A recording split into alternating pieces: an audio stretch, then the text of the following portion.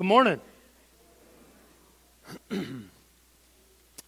Take your Bibles, if you would, and open them to the book of Proverbs. As Pastor Aaron alluded to, of course, you guys know we talked a little bit last week about how last weekend and the last part of last week there was an extended ministry team that worked. Can you take those for me? No, just stay there. Go. Thank you. That worked together to establish some vision and values for Dale Bible Church. And what we want to do over the course of the next about 10 weeks, 8 to 10 weeks, is kind of unveil this. And we want to share the vision that this extended ministry team came up with, as well as the values, as we believe that they're going to be integral into Dale Bible Church continuing to move forward and continuing to be unified in terms of what we exist to do in a specific sense instead of just in a general sense. And so we're very excited. And so this morning, before we actually will get into the specifics of our vision for Dale Bible Church, I just want to talk about, as you see on the screen before you, the importance of a vision. The necessity of a vision, not only for individual believers, but also for individual bodies. And then ultimately you can extrapolate this out to the universal church as a whole, right? If we wander around aimlessly, then it's not going to produce the desires of God. And I think everybody's in agreement that we want to see God glorified. And so as we look into His Word, one of the things that we are able to establish is that God's desire is that His people would function with purpose. That it wouldn't be aimless, that it wouldn't be happenstance, that it would be purposeful, and that it would be intentional. And so as we begin this conversation about vision, I want to turn our attention to the book of Proverbs. You see that on the screen there before you. We're just going to look at one verse in Proverbs 29 together in just a few moments. But I want to first just say a little bit by way of the book of Proverbs. This book exists ultimately when you read through it, understand, so that we might understand that it would exist to give practical wisdom for living a godly life. In and of ourselves, we do not have the capacity to live a life that glorifies God. And so God in His grace and in His mercy, He's given us His Holy Spirit to guide us, and He's given us His Word as well, that we might know Him, that we might know His heart, that we might understand His expectations. And so as we want to strive to live a godly life, we look into the book of Proverbs, and we find that most of the book is just simply a contrast between wisdom and foolishness. And lots of times we see varying words for foolishness. One of them is folly, but we're talking about the difference between wisdom and folly or foolishness. Now, if you're familiar with the book of Proverbs, you know that there's been a handful of authors who are recorded as penning what we know as the book of Proverbs. But most of them are attributed to King Solomon, the son of King David. The tone, for the book of Proverbs is set very early on. A verse that many of us are probably familiar with, Proverbs 1:7, we read that the fear of the Lord is the beginning of knowledge. Fools despise wisdom and instruction. So see, again, right away, what we just alluded to, we start to see this contrast between wisdom and foolishness. And so there's a number of things that we want to take note of in this introductory verse to the book of Proverbs. First, without fearing the Lord, you can have zero knowledge of spiritual things. This is not my opinion. This is not my idea. Solomon writes for us in Proverbs 1:7 that the fear of the Lord is the beginning. The word beginning there means starting point. Okay? It's just like a race. There's a starting point to a race, and anything that you do up to that starting point prior to that race does not count for the race. What the distance that you run is only measured by the starting point forward. And we can have zero knowledge. Knowledge comes from God and His Word. We can have zero knowledge of spiritual things without a fear of the Lord.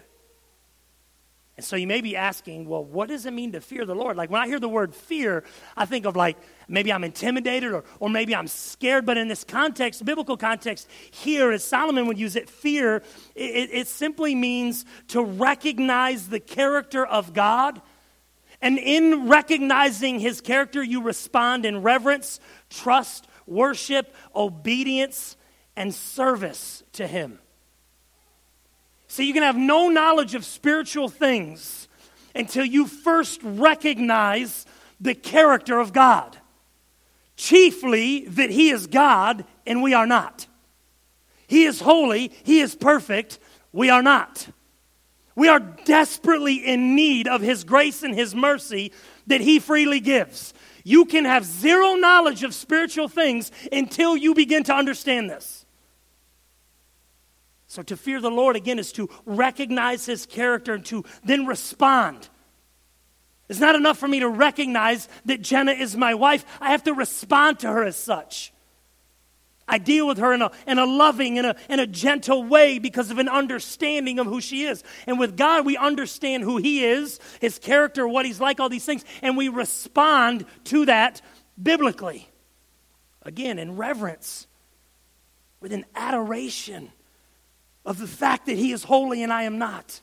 With a trusting disposition that once again says, he is holy, he is sovereign, he's in control, I'm not, I can trust him. We worship. Contrary to many popular belief, worship is not defined by the songs we sing before the loudmouth guy talks. Worship is a disposition of our lives. It is a position of posture whereby, once again, we are recognizing the infinitude, the perfection, the magnificence of a holy, just, righteous God. And we live in light of that. And that looks like obedience and service to him. So if there is to be any spiritual understanding, and which, just in case you were wondering, anything worth knowing is considered spiritual understanding. If there's any spiritual understanding to be had, it begins with a fear of the Lord. And because all matters that matter are ultimately spiritual in nature, knowledge of spiritual things is vital to your life and to mine. But we cannot have that knowledge of spiritual things without a fear of the Lord. And so, just knowing a few things about God, maybe even knowing a few things about God's word, is not the same thing as having a fear of the Lord. I mean, I know who the head coach of the Michigan Wolverines is, but I don't know Jim Harbaugh. It's very easy to understand.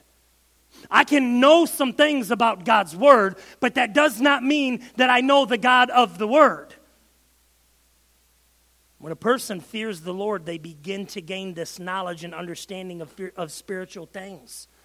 When they truly and intimately begin to understand and know what it means to know God, not know things about God. And just as quick as Solomon introduces us to the beginning of knowledge, he contrasts the one who fears the Lord with what? A fool. That is to say, the one who doesn't fear the Lord. The one who despises wisdom and instruction that only comes from God, because all true wisdom is from God. This is the fool.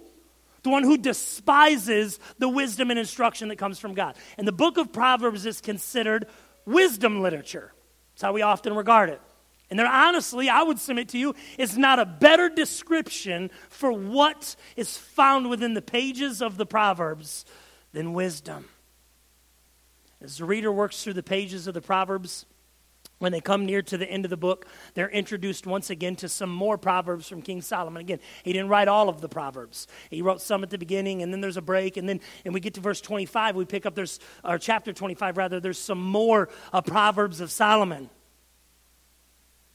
And in the midst of those Proverbs, towards the end of the book, we find a proverb that we ultimately might be familiar with. If we've been around church for very long, we've probably heard this proverb. Where there is no prophetic vision, the people cast off restraint. But blessed is he who keeps the law. Sam, will you click on proclaim? There we go. Thank you. But blessed is he who keeps the law. Now you may be thinking, I don't know that I know that one. That doesn't sound as familiar as you said it would be. And some of you may be ahead of me, right? Because you might have a translation this morning that renders it the way that most of us are probably used to hearing it. Proverbs 29:18 in the King James says, where there is no vision, the people perish. Many of us are probably more familiar with that rendering of Proverbs 29:18. I would submit to you this morning, it's not just an attempt to bag on the King James, but the ESV, as we read, where there is no prophetic vision, the people cast off restraint, but blessed is he who keeps the law, is a much more accurate rendering of what Solomon is intending in what we call Proverbs 29:18. The word vision here does not mean a plan. It does not mean if you don't have a plan, well, then the people are going to die. That's not what Solomon is saying at all. Really, the word vision, what it means here is revelation, such as that which a prophet would have received and delivered to the people. Okay? That wasn't like pointing to myself as a prophet. I need to clarify that. Right? This is what Solomon's talking about. Revelation this is the word for vision. And so the wisdom that Solomon is dropping is that the people do not have revelation, and when the people don't have revelation, they're going to cast off restraint. Again, that's what the ESV says. And the idea of casting off restraint means to run wild. When the people don't have the word of the Lord, they're going to run wild. That's what Proverbs 29:18, the first part of it, means. And it's interesting to note that Solomon contrasts those who run wild with what? Those who keep the law of God. And this is an easy thing I would submit for us to understand today, in that there are only two options when it comes to the revelation of God. Again, his revelation is right here, okay? When I say revelation, I don't mean anything fanciful, right? We're not looking for people to tell us. We're not hearing visions. This is the revelation of God right here. Just about every one of you has one of these in your hand this morning. This is the revelation of God, okay? We need to clarify that right out the gate. And there is no other options when it comes to the revelation of God and we interact with it. We obey it, and we're blessed by what it says, or we disregard it, and our lives will be chaos.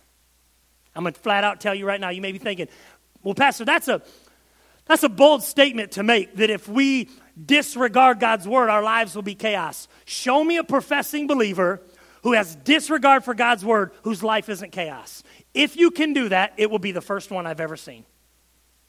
And I'm not saying that because I have it all figured out. I'm saying it because God has it all figured out, and his word is clear. If you know his word and you obey it, you'll be blessed. If you don't, your life's going to be chaos. That's the bottom line, right? Now, again, as I've alluded to, we start talking about this idea of vision, and it means revelation that would come from a prophet. I am not equating myself with a prophet. I'm not a prophet, okay? I've simply been called by God to open this, to work through it, to understand it, and to help you understand it. To proclaim the excellencies of God's word and say, thus says the Lord. I hope when you come here, you don't care about what I think. Because being here is not about what I think. It's about what God has revealed in his word. And if you're at church for anything other than an understanding or to have a growing understanding of what God has revealed in his word, I mean, that has to be first. There's other benefits to belonging to a body. But that's the chief end. Okay? And so I'm not standing before you as somebody who has special information. I don't have special insight. I'm just one beggar pointing other beggars to the bread. So we look into God's word together. Not a prophet, but rather someone who's just telling you in these last days, God has spoken, not in the ways that he did in prophets of old, but the book of Hebrews tells us that he's spoken how? Through his Son, who is the perfect imprint of his Father's nature. The Son is how the Father speaks to his people today. Remember John 1:1, in the beginning was the Word, and the Word was with God, and the Word was God. The Word is Jesus. This is how God speaks to people today. I cannot stress that enough. God does not speak to us through our experiences. Does he use them in combination with the truths of his words to guide us and to teach us? Absolutely. But if you believe that your experiences are the arbiter of truth, you have a faulty understanding of God's word and the purpose of it. Our experiences are not the barometer of truth. Our opinions, other people's ideas, none of these things are the barometer of truth. God's word is the barometer of truth. And God's method of prophetic vision for his church, that is us, is his word. Okay? We have to understand that. We have to know this going into it. If there's going to be any order and any blessing in our churches today, then they must function less like the people of God in the book of Judges, where everyone does what's right in their own eyes, and more like faithful servants who fear the Lord, desiring his blessing and serving him wholeheartedly. You with me? If we desire to experience order and blessing in our churches today, then we must function less like the people of God in the book of Judges, where everyone does what is right in their own eyes, and more like faithful servants who fear the Lord, desire his blessing, and serve him wholeheartedly. And these are two totally different things. And all of this, Proverbs 29:18, prophetic vision, revelation, that is God's word.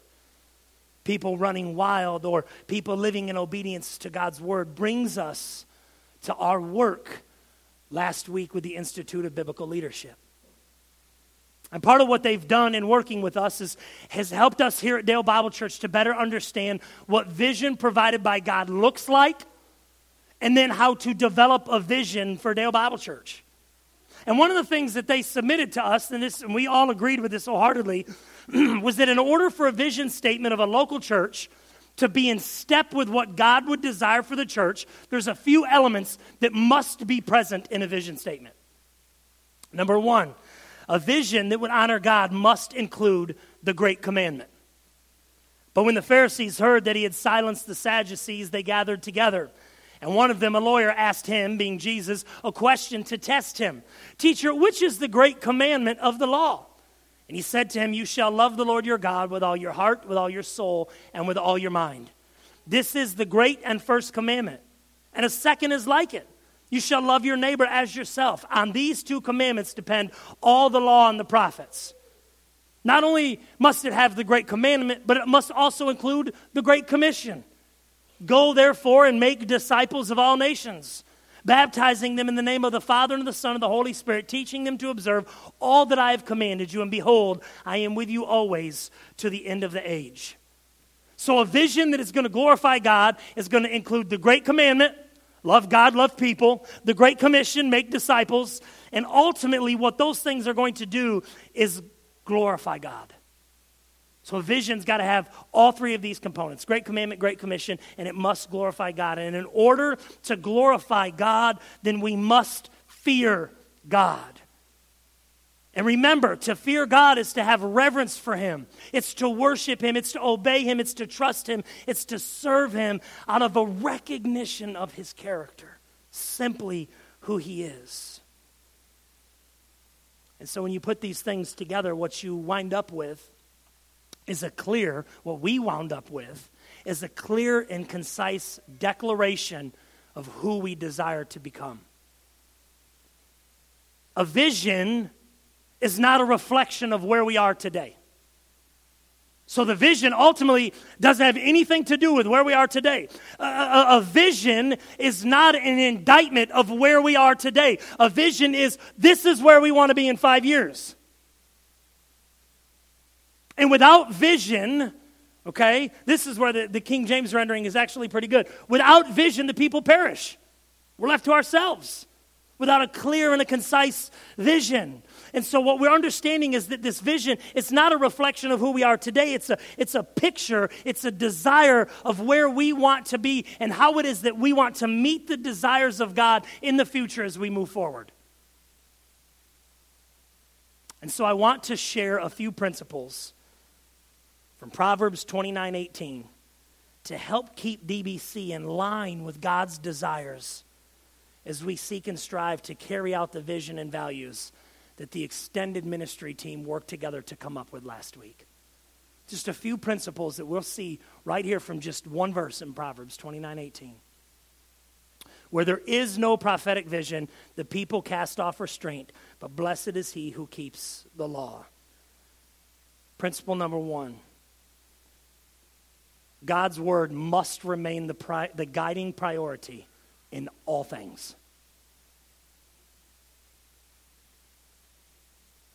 If DBC is going to carry out a vision that honors and glorifies the Lord, then it must always be subject to the Word of God, period. It's always subject to the Word of God, because where there is no prophetic vision, and again, we've already established, we're not talking about prophets speaking on behalf of God. We're talking about God has spoken through Jesus, His Word, and it must remain the priority of everything that we do. It must be what guides us in every decision that we make. Nothing else.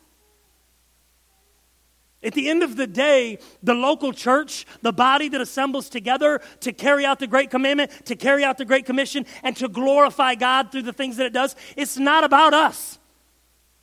It's not about our opinions. It's not about our ideas. It's not about our likes. It's not about our dislikes. It's about what the Word of God says that the local church is to do and how it is that they're to function.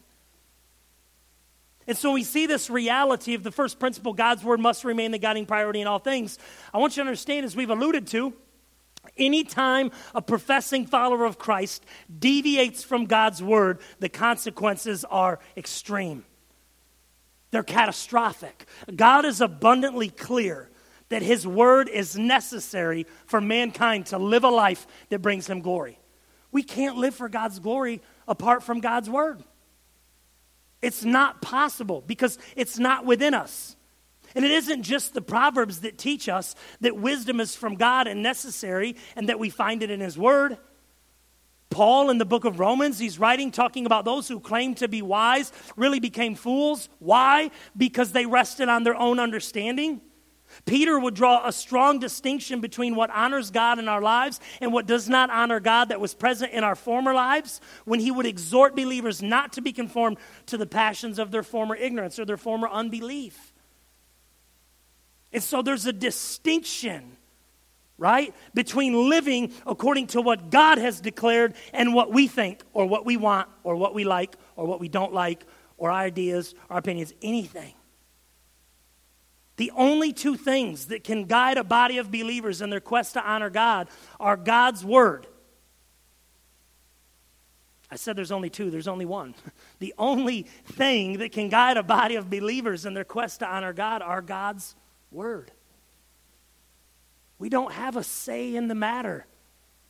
Yes, we have a say sometimes in how things are carried out, but we don't have a say in what glorifies God and what does not. His Word has declared that for us. As we've noted, we think about God's Word must be the guiding priority. As we've noted, if we live in a situation similar to that of Judges, where we just do what we think is right, then the result will be what? Chaos, and then ultimately judgment. If you were here last week, and Dave Dietz went through Revelation 2, and he talked about the church in Ephesus that literally lived in the epicenter of immorality and ungodliness. And they did all of these things right. But there was a great indictment against the church in Ephesus. And that indictment was that they'd walked away from their first love. They cared more about the rituals and the things. And Dave said last week, it's not about programs, it's not about processes. And the church at Ephesus was more concerned with all of those things than they were their first love, Jesus. And if you want to imagine what kind of catastrophic consequences there can be for a ministry that works according to its own ideas and its own right and does what's right in its own eyes, Jesus, through John, told the church at Ephesus, I will take away your lampstand. I will take away your ability to exist as the church in Ephesus and be a light in the darkness. Guys, this is no joke. The Lord Jesus Christ is serious. And the only reasonable expectation is that we would function according to the Word of God and that we would be guided by His Word in all things. And so the church today, all local churches, including Dale Bible Church, must be humble enough to submit to the Word of God, even if it's different. Even if it's not what we would desire, even if it's not how we would do it, maybe if it's not what we've done, maybe it's not what we like, maybe it's not our preference. But there's a level of humility that's required to submit to what God's Word says. Because all of God's Word is given for the benefit of God's people, not just some of it. And so we're always taking God's Word as a whole, right? And so if all of God's Word is given for the benefit of His people, it include being given so that we could know Him, so that we could know His desires, so that we could grow in godliness, so we could be obedient. All of God's Word is for the purpose of going before us to light our path and to guide our steps. The Bible is literally central to the Christian life. And I'm just going to flat out tell you, far too many churches and Christians are trying to live the Christian life without this. Their extent of engagement with this is when they come to a church and they hear somebody talk about it. They don't read it, they don't memorize it, they don't know it, they have no understanding of it. And then we step back and we say, well, I don't understand why my life's a mess. I don't understand why nothing's going the way that we want it to go or we think it should go. Because God has given His Word to guide us. And when we neglect, it's just like our kids. Man, why do we parent our kids? So that they will know right from wrong. So that they would do the things that are for the best for them, right? Why do we all teach our kids, don't touch a hot stove? Because we don't want them to get burned. And the problem when our kids usually get burned by the stove is not that we didn't tell them, it's that they didn't listen. And brothers and sisters, I want to level with you this morning. Many of the problems that we experience in our lives, it's not because God's unfaithful, it's because we're not listening. God's Word is central to the life of the Christian and the church. And I want to try to drive this home with an illustration. You know I had to go there because college football week 1 kicked off yesterday. And in the game of football, y'all know I love sports. I love football. In the game of football, there is no game without the ball. And you're like, well, yeah, duh. That applies to every game. Yes, that's true. But I want you to understand something. Players can put on the gear, they can wear the helmets, they can walk in the cleats, but there is no game without the pigskin. Nothing really matters much in football if you don't have the ball. Here's why. Because if you think about it, that little piece of pigskin, if you didn't know that's what a football is made out of, leather, it's pigskin, it controls just about everything in the game of football. A touchdown is only a touchdown when it's measured by where the ball is. A first down is only a first down when it's measured by where the ball is. You're onside or offside in relationship to the ball. Now, if you're thinking, I don't know anything about football, just trust me. Nobody's ever said that with good intentions, have they? Just trust me. But as we're talking about football, you can just trust me. It's not a big deal. Everything in the game of football hinges upon the centrality of the ball. Everything. Everything has to do with the ball. You can have a lot of stuff right, but if there is no football, you've wasted your Saturday or Sunday afternoon or your Friday night in our context. And this is true of God's Word in relationship to our lives. We must recognize that it is central to who we are. It is, whether we recognize it or not. But if you want to be blessed, the Proverbs tell us, right? Blessed is he who keeps the law. If you don't know the law, you can't keep it. The Word of God has to be central to our lives if we are to know how to function and if we are going to do things God's way in a way that pleases Him. Otherwise, like the church at Ephesus, we can go through all the motions. We can do a lot of things that seem right, and they won't matter. They'll be to no avail. Number 2, people left to themselves will always experience chaos. This is the second part of Proverbs 29 here, right? He says, when there is no vision, so when the Word of God is not understood and lived out, the people cast off restraint. Again, we see the writer of the Proverbs, again in this case Solomon, making known there are only two ways to live life: in wisdom or in foolishness. As we've noted, a good rendering of casting off restraint is that of running wild. Nothing good comes from running wild. Just think in your own life of the instances in which you've talked about somebody running wild. I'm going to use the football metaphor again. I'm from Michigan, so I'm a Detroit Lions fan.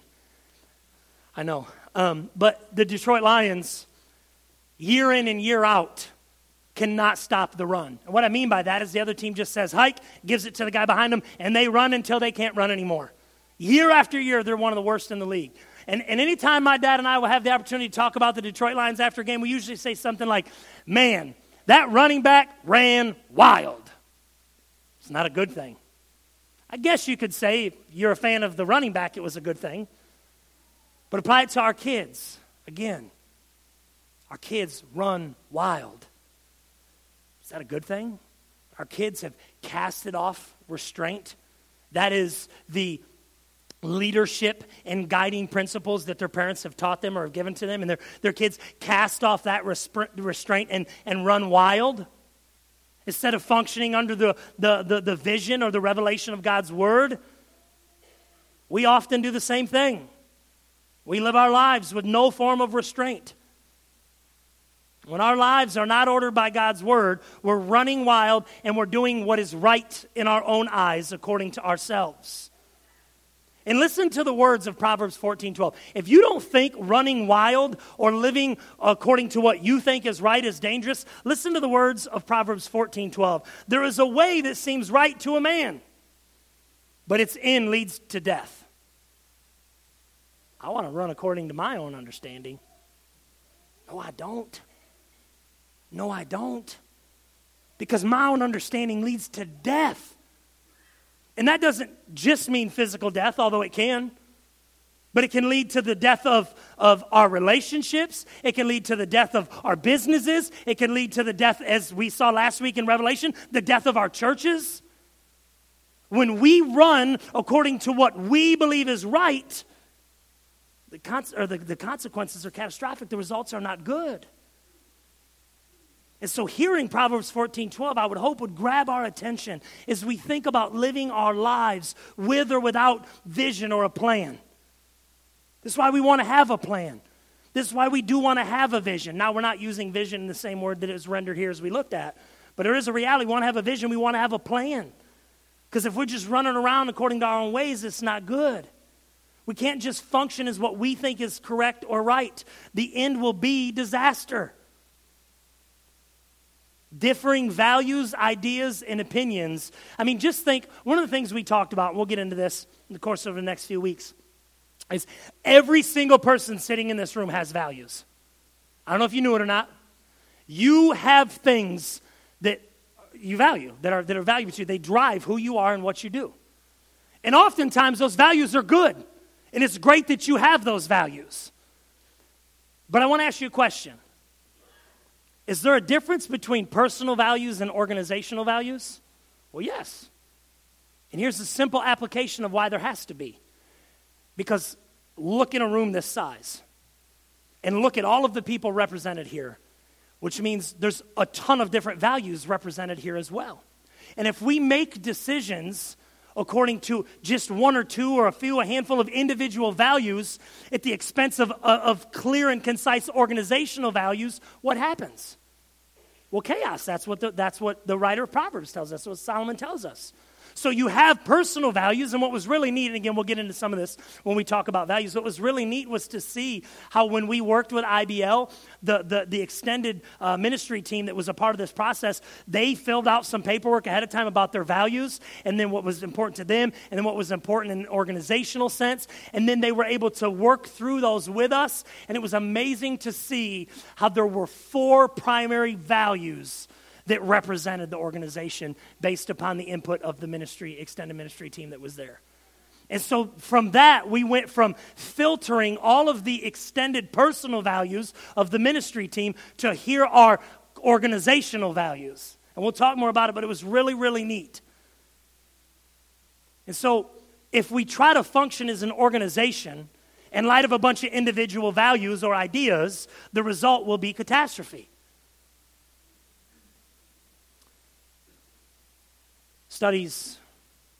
My studies actually rendered something that I found very interesting about this phrase, casting off restraint. We see this idea of casting off restraint, or as we've seen, running wild. There's actually another rendering or understanding. It's not as popular, but it does kind of fit the context. It reads like this: where there is no prophetic vision, the people are discouraged. I mean, think about it, right? Can you imagine living in a community of people where everybody's just doing what's right in their own eyes? Not only is it going to be chaos, but it's going to be discouragement. Because we're trying to get here, and somebody thinks we're trying to get there, and somebody thinks we're trying to get here, and everybody's just kind of floating around. And so with a vision, as we strive to establish a vision that honors God, it's streamlining and bringing these things into focus. That's why we utilize an extended ministry team. That's why it wasn't just the 6 members of the leadership team. Because I don't know anybody that wants to live in discouragement and chaos. I know I don't. God's word is clear that if we don't adhere to God's word for the establishment of vision, not only will our lives be chaos and discouraging, but more importantly, we can't honor him. Not in our personal lives and not as an organization. And I know I've alluded to this already, but when I think about people being left to themselves, always experiencing consequences, I can think of no better illustration than the book of Judges. Over and over and over, when we read through the book of Judges, what do we see? We see a constant cycle of people who got a prophetic vision from the Lord. They were judged because they failed to adhere it. They got judged, then they repented, then God restored them, then they fell into sin, and a prophet came, they ignored him, God judged him, and they did it over and over and over and over.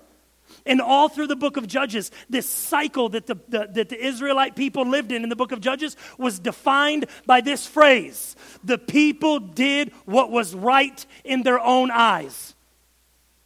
And the result was catastrophe over and over and over. The great indictment of the people was that they did what was right in their own eyes. So as we've said, churches today, man, we have to function. We have to function more like those who follow God in obedience than those who do what is right in their own eyes. Third principle this morning, and lastly, God blesses those who keep his word. I mean, these are profound, aren't they? Right? Like God's word has to be the priority, right? If we neglect God's word, there's going to be chaos. And if we honor and obey God's word, there's going to be blessing. It's pretty simple. The contrast of living in chaos or without restraint is living according to God's word. Order and purpose come from living out God's word in obedience. And this is exactly what Solomon tells us here. And Jesus reinforces this idea, and so does the half-brother of Jesus, James, in the New Testament. Jesus said, "Blessed is the man who hears these words of mine." That's where the verse stops, right? Nope. Jesus says, "Blessed is the man who hears these words of mine and does them."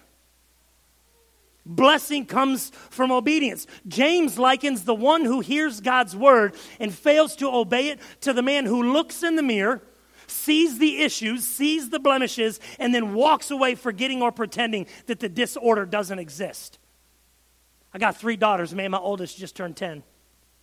So I imagine it won't be too long when she will be, well, it's probably more the middle one, who will be overwhelmed by the presence of a zit. And when she establishes that zit by looking in the mirror, I will bet you whatever you want, Jilliana Rianne Halder will not say, "Oh, look at that, I'm out." Jilly will obsess over that blemish until it's gone. Now, we could talk about why that may not be healthy, but the picture, the illustration is clear.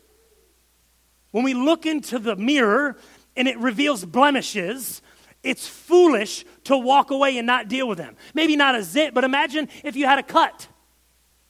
And you look in the mirror and you see that cut and you think, "Man, this cut needs stitches. All right, I'm going to go out in the backyard and swing." That would be foolish. You're going to have a lot of complications from not dealing with the cut that needed stitches. And this is how James likens the one who hears the word but doesn't adhere to the word. He looks in the mirror and disregards what he sees, forgetting or pretending that the dysfunction or the cut is not there. Just very simply, when God's people live according to God's word, that is the prophetic vision of this right here. Establishing how they will walk with God, he will bless it. Marquis de Lafayette was a French officer who provided invaluable assistance to George Washington and the struggling American army. After the war was over, he returned to France and resumed his life as a farmer of his many estates. In 1783, the harvest was a terrible one, and there were many who suffered as a result. Lafayette's farms were unaffected by the devastating crop failures, and one of his workers offered what seemed to be good advice to Lafayette. The bad harvest has raised the price of wheat. This is the time to sell. And after thinking about the hungry peasants in the surrounding villages, Lafayette disagreed and said, "No, this is the time to give." God blesses those who live for his glory according to his word, but not so that his blessings can be hoarded, so that his blessings can be shared. When God's people live out a vision for his glory, then he will bless those people, and those people then live extending those blessings to others. Vision that honors God includes the great commandment, love God and love others. It includes the Great Commission, make disciples of all nations, and it will bring God glory. May we strive to bring God glory through our lives, both individually and corporately.